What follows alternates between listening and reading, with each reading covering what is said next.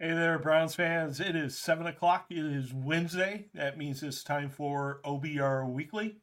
I'm Barry McBride, publisher and web dork of the OBR. I am joined, as always, by Mr. Fred Greetham, the legend, beat writer for the OBR. How you doing, Fred? Doing pretty good tonight.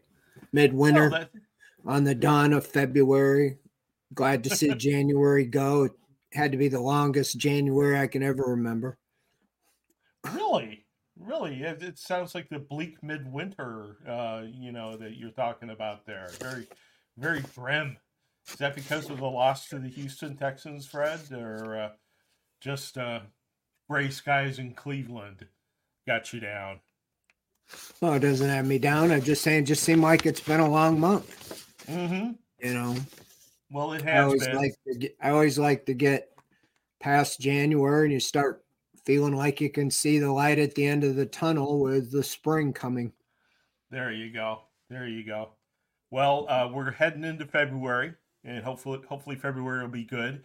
Time of the year that we can start talking about the draft, start talking about free agency. Free agency coming in like 5 6 weeks, and then you got the draft coming after that.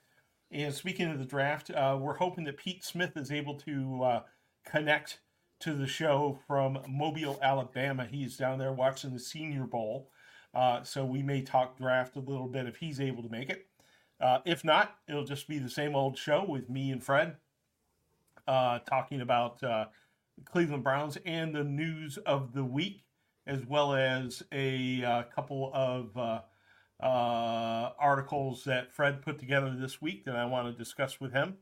As always, my friends, this show brought to you by Core Home Fitness, as well as our buddy Scott Fillinger and his work with marketing and branding. And we will talk about both of those here in a little bit. But first, this show, as always, is driven by your comments and questions. We've already got a few lined up here.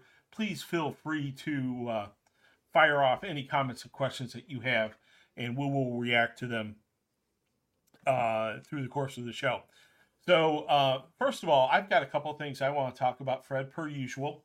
Um, First thing, obviously, is that we need to say hello to our new Cleveland Browns offensive coordinator, Ken Dorsey. That's the same Ken Dorsey that you and I talked about somewhat unenthusiastically, I have to admit, last week on this program, Fred. I've had a couple of days to grow accustomed to the notion of Ken Dorsey joining the Browns. You have as well, Fred.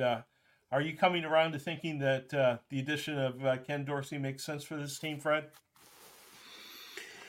Well, I didn't follow him a whole lot after he left the Browns as a player. Mm, Didn't really know a lot of his coaching. I mean, just like anything, you wonder why in the world does the guy get fired in the middle of the year and the team seems to go on a run. So that kind of is the obvious, why would you want, this guy? But, I do like the fact that he worked with Cam Newton and Cam Newton talked him up and and so even though he wasn't a skill set, a mobile quarterback type of a player, um, it sounds like he knows what to do or how to work with guys like Deshaun Watson and get the most out of them. And that's a good thing. It remains to be seen if he will. I thought Alex Van Pelt was great. He was a nice guy, but after 4 years, I don't know what more he was adding. I wasn't seeing really any new wrinkles or anything different. mm. And he'd been here 2 years with Deshaun Watson, and we saw what we saw as far as scheme. So I think maybe just a fresh take, a new thought. Hey, what about this? Coming from a different angle is a good thing, even if it's nothing more than a reboot and Watson thinks it's a reboot and you're kind of like getting a fresh start with a new look.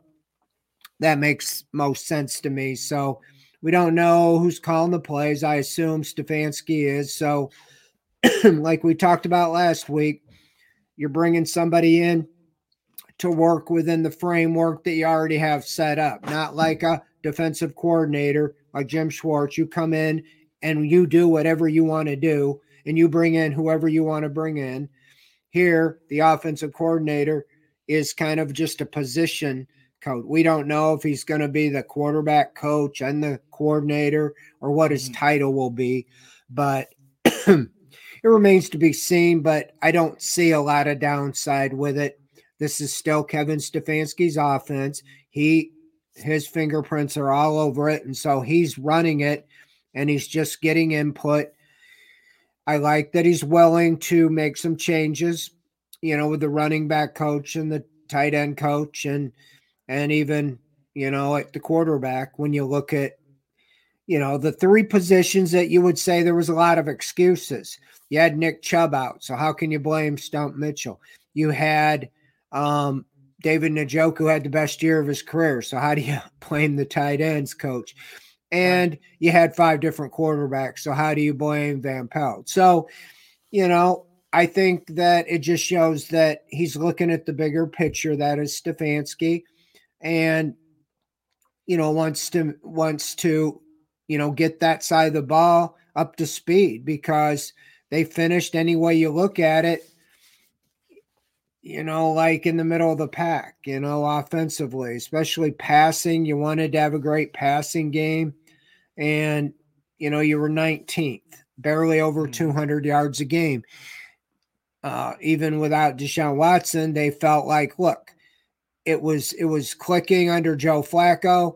Let's figure out how to get the same thing with Deshaun Watson. He's got everything that Flacco has, minus 10 years, my Hmm. and a much more mobile quarterback. Right. Um, not only Dorsey, I would say, is going to have some input into this offense and, some new ideas, but they also got the offensive coordinator from Alabama, right? Rees. He's coming in to teach tight ends, and scuttlebutt we're hearing is that he's going to have some input into the offense as well. So some new voices. As Manimal says in the chat, you can't say the same; you'll be left behind. I agree with that completely. In business or in football, you got to be constantly changing, constantly adapting, or you're gonna atrophy, right? And in the NFL, the ever competitive NFL, just not a good thing. Now, when it comes to play calling, Fred, um, this is like a big deal in Cleveland. Who's doing the play calling? Is it Stefanski, or did he have to agree to hand it over to Dorsey to get him to join, and all that sort of stuff?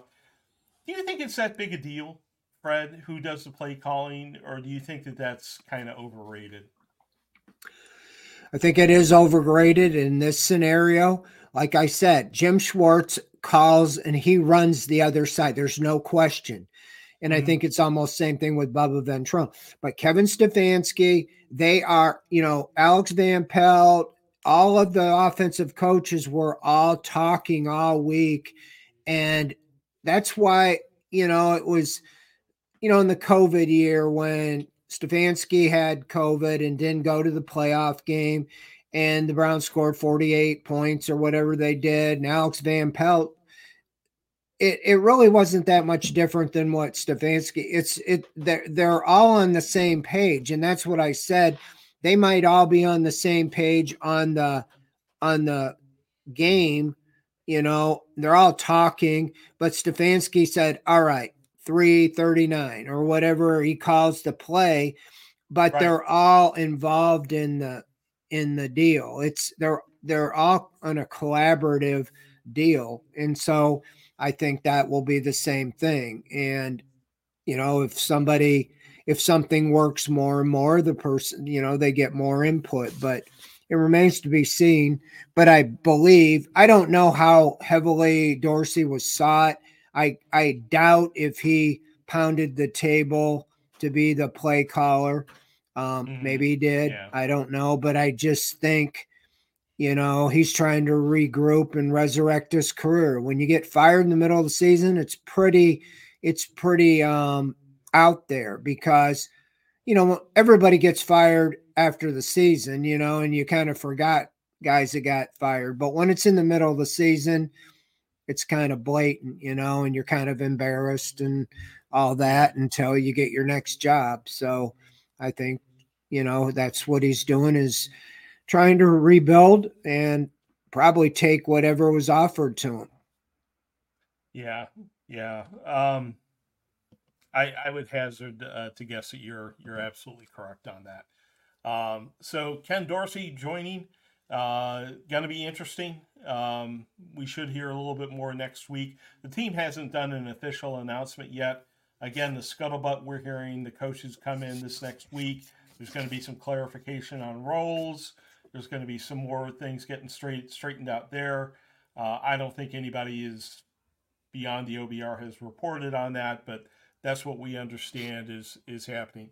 One thing that people did report on last week, which means I think probably next to nothing, is that Deshaun Watson went on his podcast with his, I think his coach or his agent, or I didn't watch the podcast personally, but I did get a clip of it, and he talked about how much he'd like to see T. Higgins of the Cincinnati Bengals join the Cleveland Browns, and so he went out and advocated for that, and that got a lot of people excited.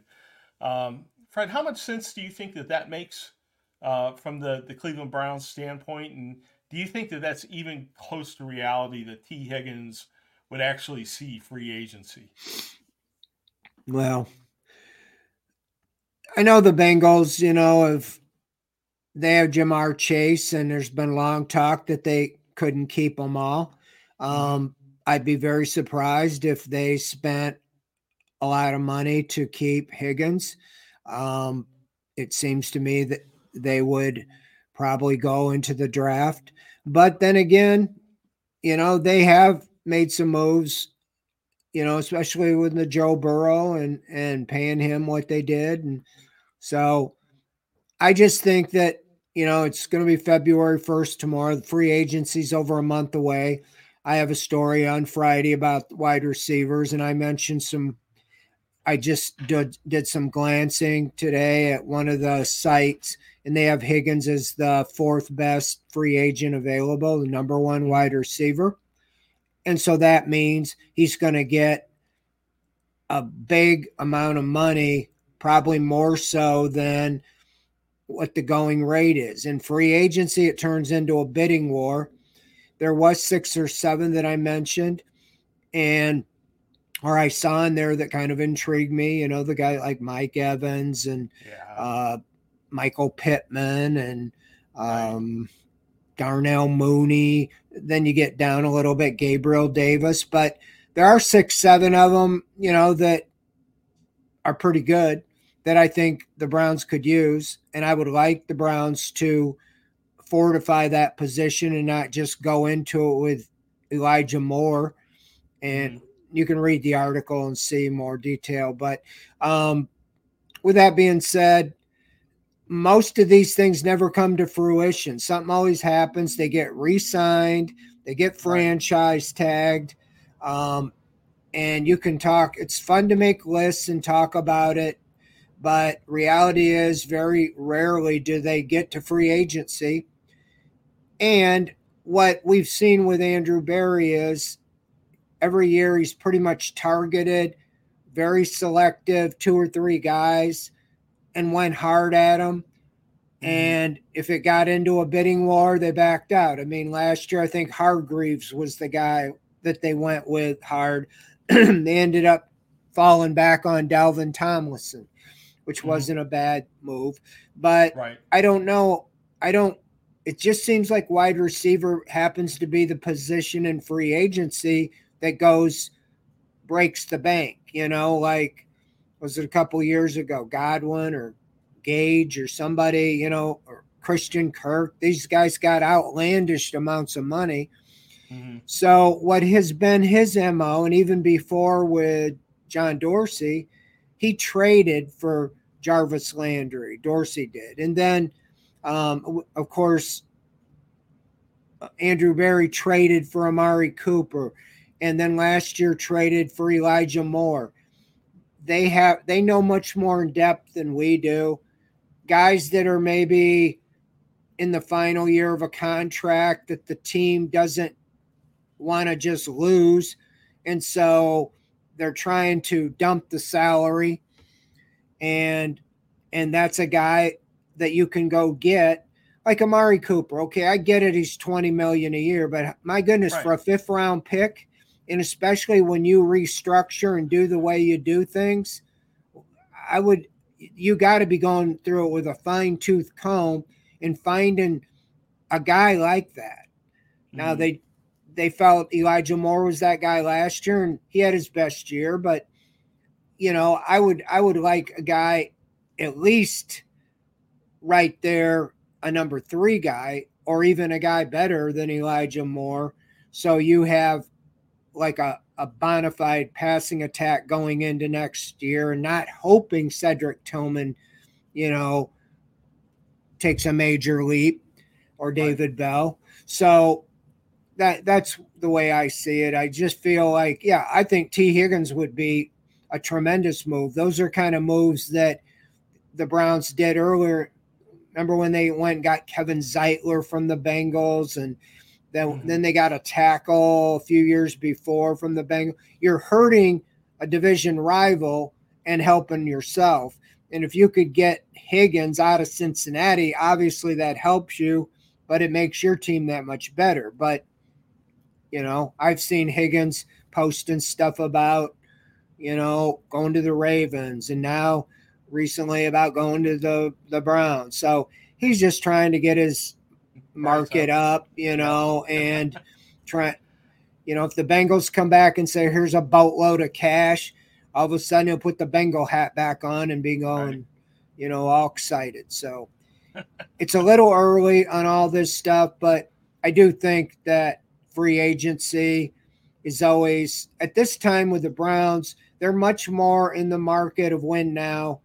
And I think not having a first round pick, again, their focus will be on the trade or free agent aspect of things Right. to acquire guys. And I would think T. Higgins would be a home run, but unfortunately, I think he's the best wide receiver because he's young. Mike Mm-hmm. Evans is really good, but he's now, getting a little older, and so it just depends on how much you're going to have to fork over to get him. Yeah, exactly. And keep in mind he's also had a pretty good quarterback throwing him the football over these last couple of years. Always helps wide receivers look better. I want to say too, Pat Shea and E. Gillen, thank you very much over on Twitch for all the gifted subs. I think 10 gifted subs apiece. That is awesome. Thank you guys for the support. It's really appreciated. What we're going to do is we're going to bring on Pete Smith here in just a second. First, I want to talk about our friends at Core Home Fitness. As you know, Core Home Fitness has stepped up to sponsor OBR Weekly as well as some other programs here on the OBR streaming network. I'm committed personally to making this the year of the web dork. You all know that if you've watched the program. I'm going to try to get myself back in shape with the help of the folks at corehomefitness.com. You can check out their assortment of equipment, including the top ranked adjustable dumbbells on the market. That's not just my take, that is the take of Consumers Reports, which has them as the best buy, the take in the New York Times, as well as Men's Health. Check out their videos, their other products like the Glute Drive Plus. Um, they are just, they've got it together. They've got a US based support team, fast shipping, hassle free returns. They know what they're doing. Um, if I can do it, you can do it. Core Home Fitness, check them out, corehomefitness.com. Again, official sponsor of the OBR. Thank you very much for supporting the program. Great products. If you're in the mind to get yourself in shape, certainly check them out. One question that we got here from Broken Arrow is what staff are in Mobile, Alabama? And I think he's probably asking about Cleveland Browns staff, but when it comes to the OBR staff, it is Mr. Pete Smith, who is down there in Mobile. Welcome to the program, Pete. Good to have you on board. I'm here for the year of Beefy McBride. Very good. I think everyone is, Pete. I think everyone is. Um, Well, welcome to the show. I guess let's ask Broken Arrow's first question. Have you noticed? I know Andrew Berry's down there. Have you noticed a lot of Cleveland Browns scouts, obviously down there, coaches? Is there a sizable Browns contingent down there in Mobile that you've seen? They're here, but one of the changes I think potentially for the worse, the Senior Bowl has segregated the way they've done it. Like if you've ever been here in years past, like one of the things that sort of made it this very fun and engaging feel was the fact that you could end up sitting in the stands and you'd be a head coach 20 feet from you watching the practice. And what they've done now is half of the stadium is reserved for staff and coaches and all that, and then the other half is sort of cordoned off for media and stuff. So I know they're here. I know they're watching, as is everybody. But it's not like it's a little bit different. Like, you know, Mobile's not a huge place, so it's one of those where if you go to a restaurant or you know, you whatever, you may run into any number of NFL people as long as you know who you're looking for. So it's interesting that. I mean, a couple of years ago, I ended up going to a barbecue place and John Dorsey showed up. So it's definitely an interesting environment. Yeah, that's one of the reasons that the OBR has traditionally gone down there, because it's been a place where you can actually, you know, as opposed to the combine where there's a, you know, very structured environment down at the Senior Bowl. It's been a situation where you can actually sometimes talk to these guys in a more informal environment. But it sounds like it's getting a little bit more structured over time as the event gets bigger and bigger and more organized down there in Mobile. Yeah, I mean, I'm sure some of this is with everything is the pandemic in some respects, and it just becomes easy to do it that way. And the fact that they've changed venues, it used to be in Lad People Stadium famously, and now it's in South Alabama's very nice facility, their stadium there. But you know, the trade-off is you lose a little bit of that sort of shoulder-to-shoulder mentality where you feel like you are really in the NFL in that respect, which is, it does lose a little some sort of mystique, but it's still, it's a fun event. Yeah, I would think so. Now, since you're down there, there's obviously some positions that the Cleveland Browns will be looking at. In particular, one would think. They have pick number, was it 54? Is our first pick, I believe. And I would think that wide receiver would be of particular interest to them. Have you had a chance to take a look at some of the wide receivers who are down there, and has anyone stood out to you so far, Pete? Yeah, I think the kid that jumps out as a guy that fits what I think the Browns are looking for is Devontae Walker from North Carolina. Some people may know him from when he was at Kent. And he's just a guy who will take the top off of defense. He's a guy he runs by DBs. They use tracking technology by Zebra here. They had him at 21.36 miles per hour. He was the fastest guy, and you see him running down the field and catching passes. Now he's had some drops and he's very lean, but for a team that I think obviously the Browns are always on the look for more speed in general. And I think with Deshaun Watson, they want to get more guys that can stretch the field. So he jumps out at you in that regard. There are, there are other players here that I think could be of interest. Georgia's Ladd McConkey is certainly, if you've watched the coverage, is really showed off in his ability to beat these one-on-one drills. He's more of a slot guy. They may feel good about that with a guy like Elijah Moore. Maybe they want more of that and want to put Elijah Moore on the outside. I think I'd lump the kid from Michigan in that realm as well. But yeah, Devontae Walker is the guy that jumps out in terms of like the guy that screams. This is something I think the Browns are looking for and could be in the mix around that second round pick potentially. Now, are there each year the player groupings at each position tend to go back and forth in terms of how deep they are or how skilled they are. Is there any particular position that looks like it's just loaded this year with talent, where you might be able to go in the third or fourth round and just grab a guy who has exceptional talent. Yeah, I think offensive tackle is the big one, and that is a position I think the Browns have to look at this coming offseason. There's a lot of reasons why. I know there's a lot of people who are concerned about Jack Conklin's health. Jedrick Wills, whether he's going to be here or not, is 1 year left on his deal. DeJuan Jones looks very good, but it's a position where you're sort of going, are we sure we're okay there? And there are a lot of talented prospects. There are a number of kids that could end up going in the first round from this year's group, but I do think there are some guys that stand out as possibilities. One guy that I like, that I had a chance to speak to today, and I'm looking forward to watching his tape, is sort of in that mid-round mix, is a guy named Delmar Glaze from Maryland. One, you can't lose with that name. I mean, that's fantastic right off the bat. But the other thing is, he's in that age range. He's 21. That's traditionally where the Browns like to get those guys, and I think they are a team that,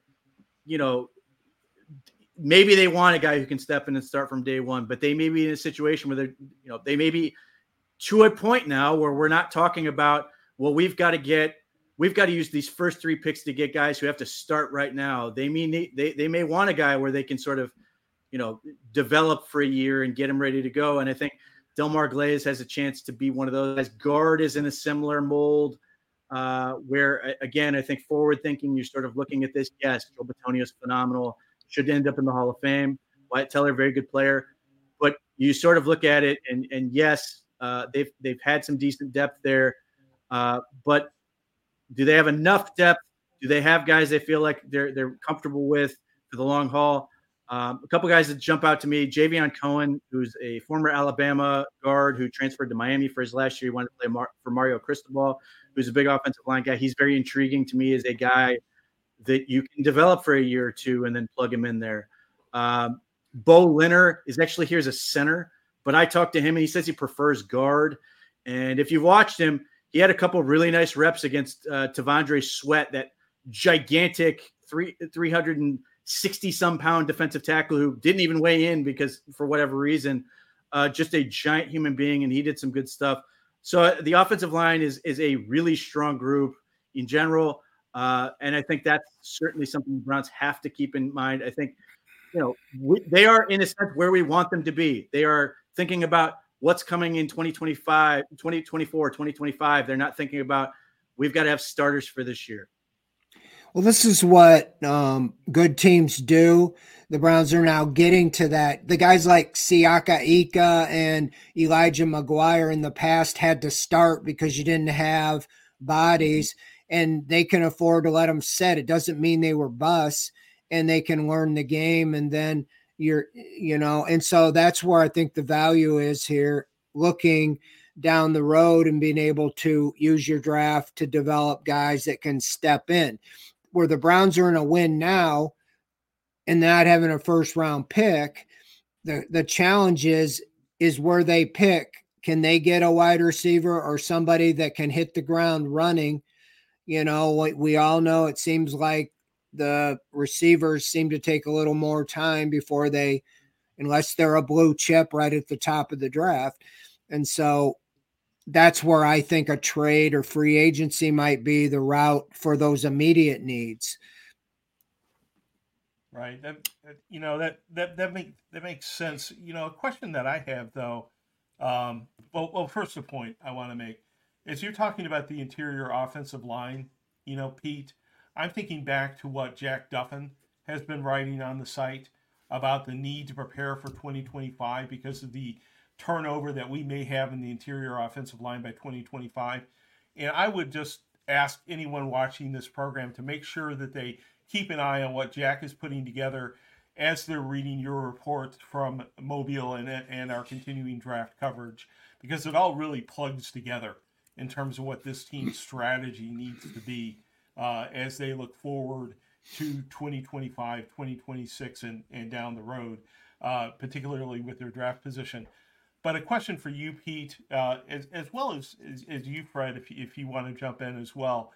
You're talking about getting receivers who take the top off the defense, right? A burner, that this team obviously needs. We've been down that road a couple of times, right? We were down that road with Schwartz, and obviously we all know how that turned out.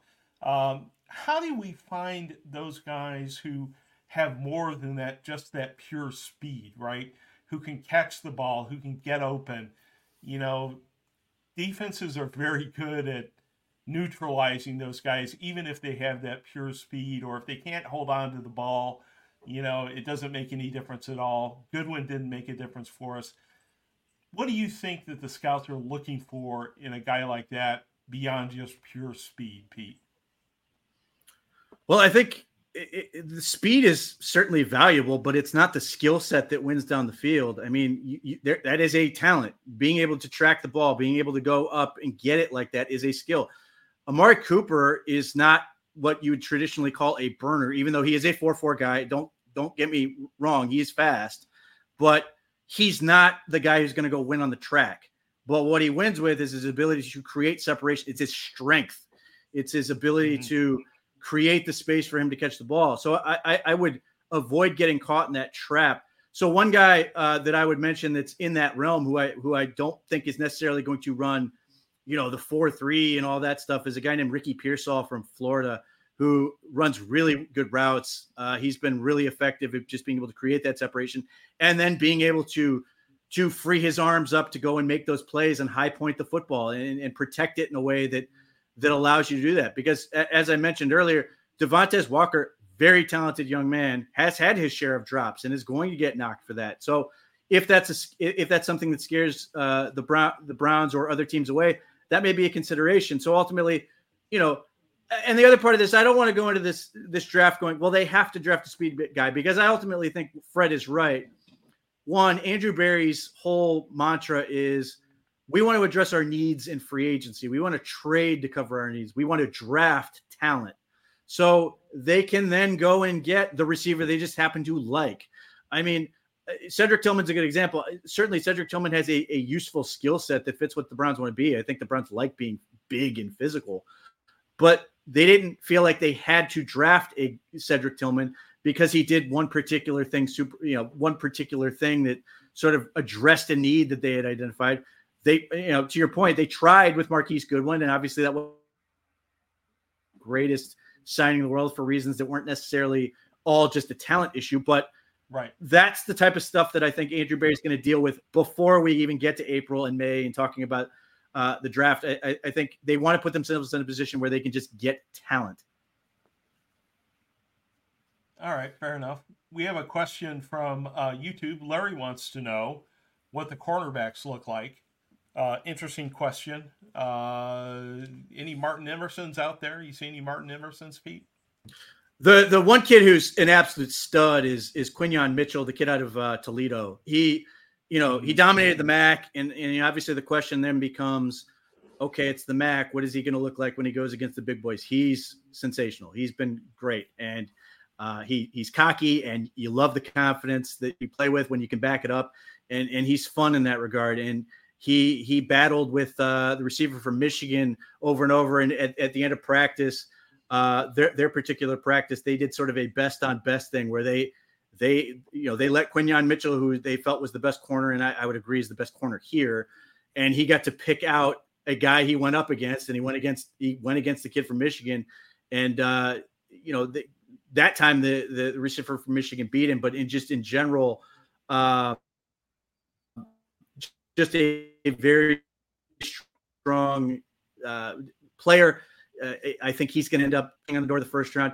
If you're talking about overall corner, it's tough to evaluate just simply because unless we get into a situation, and I don't think we will, where the Browns are just shoving Greg Newsome out the door, then I don't think that's going to be a high priority. It's going to be somebody that's going to be a later round, or more likely somebody who falls out of the draft entirely. And if you're looking for a guy like that, the one guy that sort of jumps out to me is sort of a late round competitor type is Jarvis Brownlee, I believe, out of Louisville.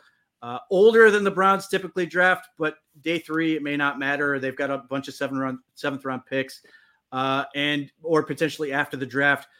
Several years ago, the Browns got AJ Green, who participated in the Senior Bowl after the draft. It could be like that. And he's sort of, he's not nearly as big and obviously not quite as good as Martin Emerson, who was good enough to go in the third round and arguably perhaps should have gone even higher. But he's sort of that feisty mindset, physical, tough corner that I could see landing on a team as a late round guy, and he just sort of hangs around and play, finds a role in that regard, in the same way that the Browns did with AJ Brown or AJ Green the third. Right. Okay. Makes sense. Well, certainly appreciate you coming up from, you joining us from Alabama, and for your going down there and your efforts down there, Pete. Really appreciate it as we really start getting into draft coverage. We are going to try to send a bunch of people down to the combine this year. We're going to get back to our daily mock drafts. We've got Jack doing his thing. We've got Jake, who's going to be looking at film. You're just going to be covered front to back on the draft with the Orange and Brown Report this year, and Pete leading it off down in Mobile. Just one last question for you, Pete. Any the traditional question of sleepers? Is there anybody out there that's really caught your eye that isn't a first or second round guy that you think that we ought to file away in our memory banks before you go? Sure. Well, one kid who's had a really good week this week is Rasheen Ali from Marshall. He's a Shaker Heights grad. Had a lot of success at Shaker before going to Marshall. Missed last year with an injury. It was really strong for them. He's been sensational down here.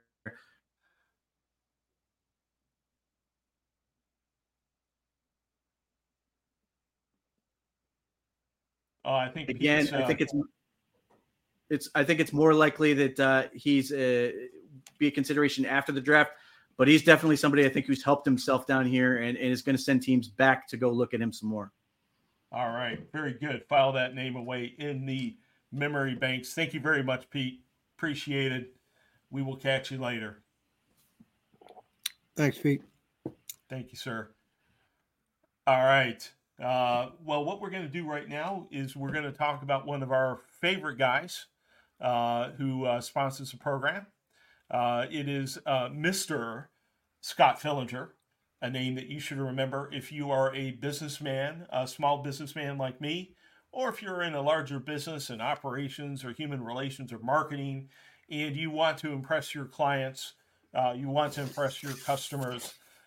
He creates incredible merchandise that you can provide to your clients so that they have positive feelings about you and your business. It's just a great investment. He provides, obviously, the gear that Fred and I wear here on air. And if he can make us look presentable, he can obviously work miracles. He's a good guy, an OBR supporter, as you know, hardcore Browns fan. You know he's going to be a good guy to work with. OG Philly's our dude. If you check the Newswire every day, I've got a link to a special page that we've made for him with all of his contact information. So check out the Newswire every day. It's got Philly's number, his email address, all the information to get in touch with him so that he can provide you with the type of gear he's provided us, as well as the custom print displays, signage, e-commerce sites, soup to nuts. He does it all. So talk to Scott, sponsor of the program, official OBR sponsor. Thank you, Scott, for stepping up, and definitely get in contact with him and check out GoSync.com for all your marketing needs. Fred, let's talk a little bit about a couple of articles that you put together for us, as well as some of the questions that we've gotten here in the chat over the course of the show. First, to talk about an article you put together about quarterbacks last week. You recapped the team's adventures at the position, including, of course, the potential that Joe Flacco may return. I'm going to throw another name at you just to see your reaction. He's a free agent this year. He's an ex-Pro Bowler. And he's also a Baltimore Raven. Tyler Huntley. What do you think of that name as a potential backup for Deshaun Watson? Well, I think he would be an upgrade on what they have, you know, currently. I think he can play right now ahead of Dorian Thompson-Robinson. That's the only other quarterback under contract. I think they've proven, and I think Andrew Berry learned the lesson that a lot of us said, that you got to have an experienced quarterback that you can win with.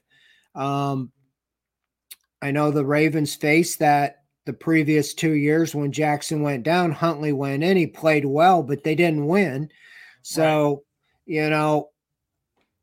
it seems from this side of things that he would fit more of the skill set, and now he's been around enough to have the experience. But it's going to come down to how much money. They're not going to allocate big bucks for a backup quarterback, I don't think. Right. I mean, and he might get offered, a starting job somewhere. And so that's what it comes down to. Same way, I'd like Flacco back. Obviously, you know what he can do, and he can win, and they can win in this offense. You don't have to have a quarterback with the same skill set. They proved that. But again, with him, it's going to come down to his opportunity. I think, in fairness to him, I would do the same thing, see how things shake out. And maybe some team would say, hey, we want you to come in and be the starter until this kid we drafted is ready. If he's not, if the team doesn't draft a guy first or second, if they draft somebody in the later first round or in the second round or something like that. So there's a lot to be determined, but sure, I think Huntley would be kind of like ideal for what the Browns want to do, because he's similar skill set, and I think he would be an upgrade over Josh Dobbs, and and he's more ready to play right now than DTR. Right. Yeah, I just think he's intriguing because he would weaken a competitor, weaken a rival, and he has a similar playing style. Obviously, he fit in under Jackson. He'd probably fit well under Watson. Just a prospect that intrigued me. But you also wrote about running backs in today's article. We've got running backs under contract. Jerome Ford and Pierre Strong are under contract, but the elephant in the room, as Andrew Berry put it, is when and how Nick Chubb will come back from having 2 knee surgeries following his devastating injury. If you're the Browns, how do you play this? Do you chase another bell cow back, or do you pin your hopes on either Chubb coming back or the Ford-Strong tandem filling in case Chubb doesn't come back as the Chubb we know and love? Well, I think the easy part's the contract. He's got a $15 million contract, and they had to address that regardless. It's not guaranteed, but I think they'll do, as several have said, similar to what they did with Jack Conklin when he had his injury. They will restructure it to free up space, but give him some guaranteed money up front and sign him to a shorter term extension. The question is, are you getting the 6.1 yard per carry Nick Chubb? Right. That's what he was averaging. He had 170 yards in 5 quarters, 6.1 yards a carry this year before he got hurt. And he still finished the season as the 4th best rusher on the team, despite only playing a quarter or a game and a quarter. So I think they're going to do what's right by him financially, but how do you plan going in? I just don't know. I mean, last year you kind of had it to some degree with Taki or Anthony Walker. You didn't know if they were going to be able to come back, or Jakeem Grant, obviously before he got hurt again. So you're just going to have to listen to the doctors and see what the rehab is going. But there's no question in my mind with his work ethic, he'll make it back onto the field. But will he be I think his career average is over 5 yards a carry. Will it be a 5 yard a carry back, or a 3.0, and that's the difference, all the difference in the world. They had spaced out his workload. I think, a lot of people, including myself, were a little discouraged that they always only held him to like 15 carries a game or something. And, you see Derrick Henry getting about 40 times, but it was paying off for the longevity. But now this major injury, you just really don't know. And so you got to make plans going into it. So I think that you feel pretty good about Jerome Ford. I don't know how they ultimately feel about Pierre Strong, but I think they definitely would bring in, they do have John Kelly still under contract, those three, but I do think they would bring in somebody else, but more likely they haven't really went into the free agency and running back. We know running backs haven't and a lot of them have been upset because they're not getting the big contracts. Like the Colts went out and, after Taylor was upset, they finally signed him to a big one. So is a guy like Zach Moss, he's going to be available. But you don't want to alienate Nick Chubb either. So they got decisions, and it's kind of like, it's in a similar way when I asked Andrew Berry in Baker Mayfield's last year. It was a different situation, but are you willing to go and do, explore any option to see if you can find a better quarterback without upsetting the one you have? Well, he did, but he upset the one he had, and obviously had to trade him. But yeah, I don't know. That's why I wrote about it. All eyes are on Nick Chubb. Everybody wants him back, and everybody's going to be excited to see him back. But if he can't do what Nick Chubb does, then that doesn't help anybody. So I think they may draft a running back, in the third, fourth, fifth round. I would think more like the lower. He's drafted Jerome or Jedrick Felton. Did I say that right? I can't remember. Demetric Felton. And then he drafted Jerome Ford, and they were like fifth round. So that seems to be in vogue in the draft. They look for guys down the road. I've been on record saying, now John Dorsey drafted Nick Chubb, and you have Nick Chubb, and he's great. But I'm not so sure that the Andrew Berry regime will ever draft a running back in the first or second round.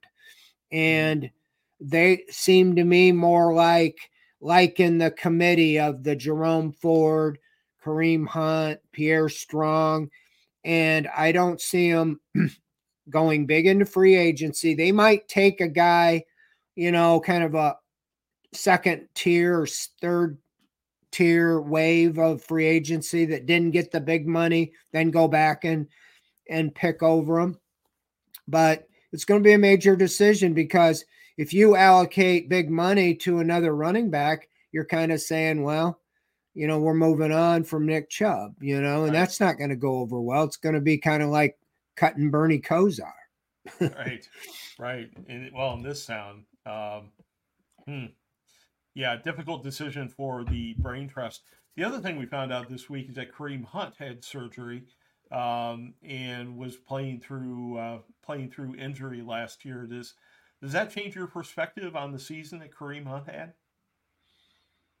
Well, no. He averaged 3 yards a carry. He turned into being the short yard back. I realize every week he didn't practice on Wednesday, and they listed him with a groin injury. So, there's no question he gutted it out. There was a reason last year the Browns didn't re-sign him, and it wasn't like teams were all over him. Nobody signed him, and that's why he was available, when Nick Chubb went down. He had, 9 touchdowns rushing. He scored the only 2 touchdowns in the playoff game. But when you look at his longest run of the season was 16 yards. I don't know what, it's hard for me to say he lost it, but, I just don't think he's going to be in big demand anyway, that he goes about. I'm doing an event with him in April. he's the guest. So it'll be interesting, and spending time with him. But yeah, he gave Cleveland everything they had. And I think if they weren't sure about Chubb, that could be an option available to them. I don't know if he's going to get a type of contract that he wants, especially when, his production was down, everything but touchdowns. I know that's important, but he was in that role. So, yeah, I don't know. Most running backs at 28, 29, that's where they get to the age. Look at Derrick Henry. They're ready to move on from him, in Tennessee. And a year or two ago, he was the toast of the NFL. Right. Let's see here. We got a couple questions from the chat that I want to go through. This one from Fumble 13. He asked, what are the dates for the Combine in Indy? The Combine is the tail end of February, right, Fred? I think starts on like the 27th of February. Depends on what you count, as the Combine. They have measuring them in underwear and stuff, but it's generally the first week of March. I mean, it might start, the 28th, 29th, but it's that first week in March. Right. And we've put in for credentials down there. We have to wait for them to go through their machinations while they give us credentials, and then we'll see how many people we can send down there to torment everyone in Indianapolis. We love it that it's down in Indianapolis. Very convenient for us. This question from Red Leader 74. He wants to know, how do you guys feel about the Browns obtaining Watson, then having to revamp our offense to get him right? Says he's feeling same old Browns himself. What do you think about all the work that the Browns have had to go through to get things, the environment right for Deshaun Watson, Fred? Arguably things seemed to come together before he got hurt last year, but it's been quite a road to get, everything set up for Deshaun Watson to succeed in Cleveland. Well, as we've seen in the playoffs, it's the most important position. That's why the Browns were willing to do what they did. That's why he's the highest paid guy on the team, and they gave up all the capital they did. I'm not as down on him as a lot of people are. The biggest thing, I agree with Andrew Berry, he's got to be on the field more, and he's got to figure out Lamar Jackson this year. The only thing about him was he kept getting hurt, and he finished on injury reserve the previous 2 years. This year, he was able to stay on the field, and what happened? And so you look at last year, you had a lousy weather game to open, but then, you look at the Steelers game, but then he played a really good game against the Titans, and I really thought he was turning the corner. Then we find out a few days later that he has injured his shoulder, and we know what happened there. It became a month of Willie or won't he, or Willie or won't he. And then when they finally tried against the Colts, he wasn't ready. And then you had a little more of a delay for a couple weeks. And then the Cardinals game is when he returned. Obviously, that was a blowout game. But then the Ravens, the last we saw him, I mean, the guy had a broken bone in his shoulder and a high ankle sprain. He was 14 for 14 and led him to a comeback victory over arguably the best team in the AFC. And so you're looking at that. Obviously, then he's shut down for the season. And so he never really got going, and it was I know a lot of it was his own fault, the way he played. He took hits. He's got to learn to get out of bounds and get rid of the ball and things like that. But he hadn't had a problem with that in the past. He played the same way. So I just think if he plays the whole season, he's gonna have a strong year. And especially when you see, he didn't throw for 300 yards. Now, he really did against that Titans. He finished with like 289, but they called Amari Cooper for stepping out of bounds, and it would have been a 40-yard touchdown. added to his stats. So he would have had 329 yards in that game. But with that said, Flacco plays 6 games and he has 5 300 passing games. So that showed the Browns, man, we can do that. Watson can do anything Flacco can do. He's got the arm, he's got everything plus mobility, and he has about 11 years younger. So I just think they're just trying to make this as easy of a transition as possible. I never really saw the offense that we were supposed to see get going, with Watson. It was, but I attribute it to the start, stop stuff, He seems, and he talked about this, he said, because there was a lot of question the first couple weeks about why he's playing so poorly. And he said, I have always started slow and I get better and better and better, even in the years he led the NFL in yardage.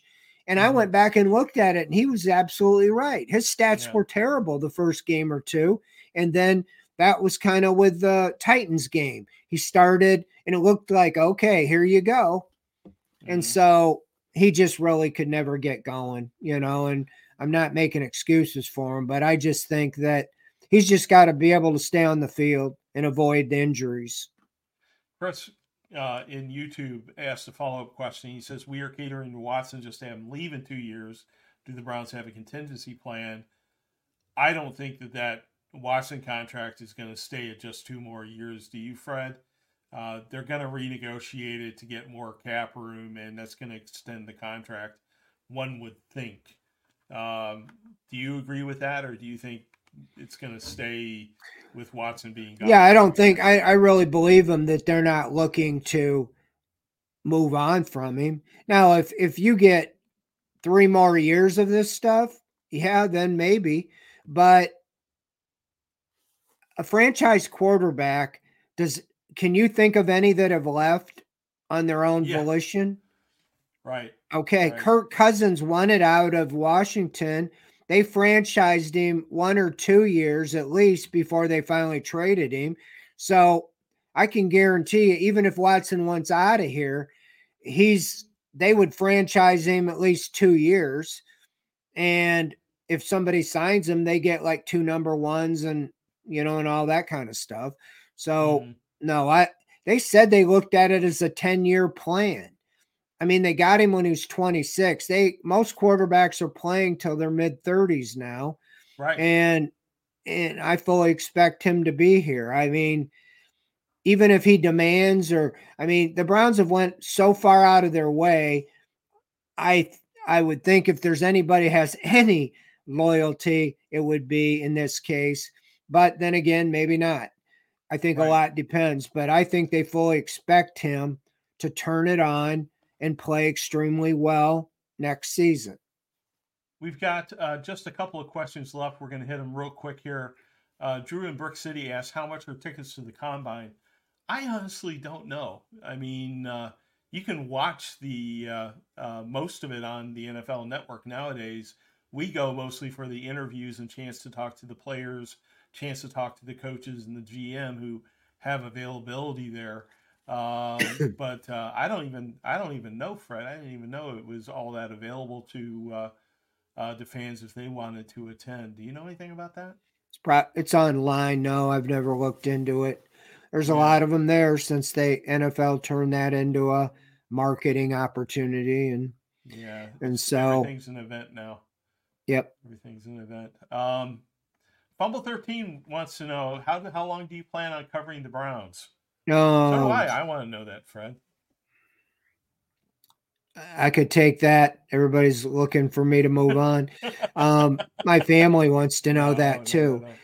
My standard answer is I've waited this long. I know how good it was in the 80s, and I just think that if I hang around long enough, they would get back to that level.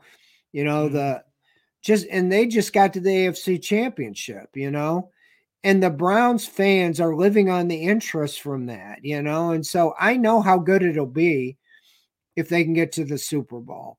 And I mean, I covered the Cavs those 4 years, and I was at that parade, and I always said, if the Browns ever get to this point, this parade would look small. And there was 1 million people there, probably at least. So I really, I thought maybe I would ride out on with a Super Bowl this year, the way the Flacco mania was going. It just seemed like everything was, wow, this is the most improbable thing, and here you go. But no, I don't know. I'm thinking I have a little more gas in the tank. There you go. There you go. That's what I wanted to hear. It's impossible to replace a legend. One last comment. This comes from Plot Twist, aptly named. Our page view numbers on the boards were down last month. This is what we need right here. Watson for Prescott. We need some controversy. We need some page views. There's no controversy right now, Fred. Everything's sort of humming along. They're hiring the offensive coordinator. There's no big controversy going around that we can argue about. We can argue about this. Deshaun Watson. Oh, you mean they're acting like a stable organization? Yeah, they're acting like a stable organization. There's something to argue about. So we need something to argue about. We need more page views. Yeah. So let's advance. Yeah, I'm not a fan of that, but that's just me. You like winning stable organizations. Imagine that. Well, on that note, I think we're going to close up for the night. And thank you, as always, for all of your questions and comments and for hanging out with us this evening. Fred and I will be back. Also, thank you to our sponsors, Scott Fillinger and Core Home Fitness. Thank you to Pete Smith for hanging out with us. And, of course, thank you to the legend, Fred Greetham, for joining me here on Wednesday night, as he always does. And we will see you next Wednesday night at 7 o'clock. We'll see you then. Good night, everybody. Thank you.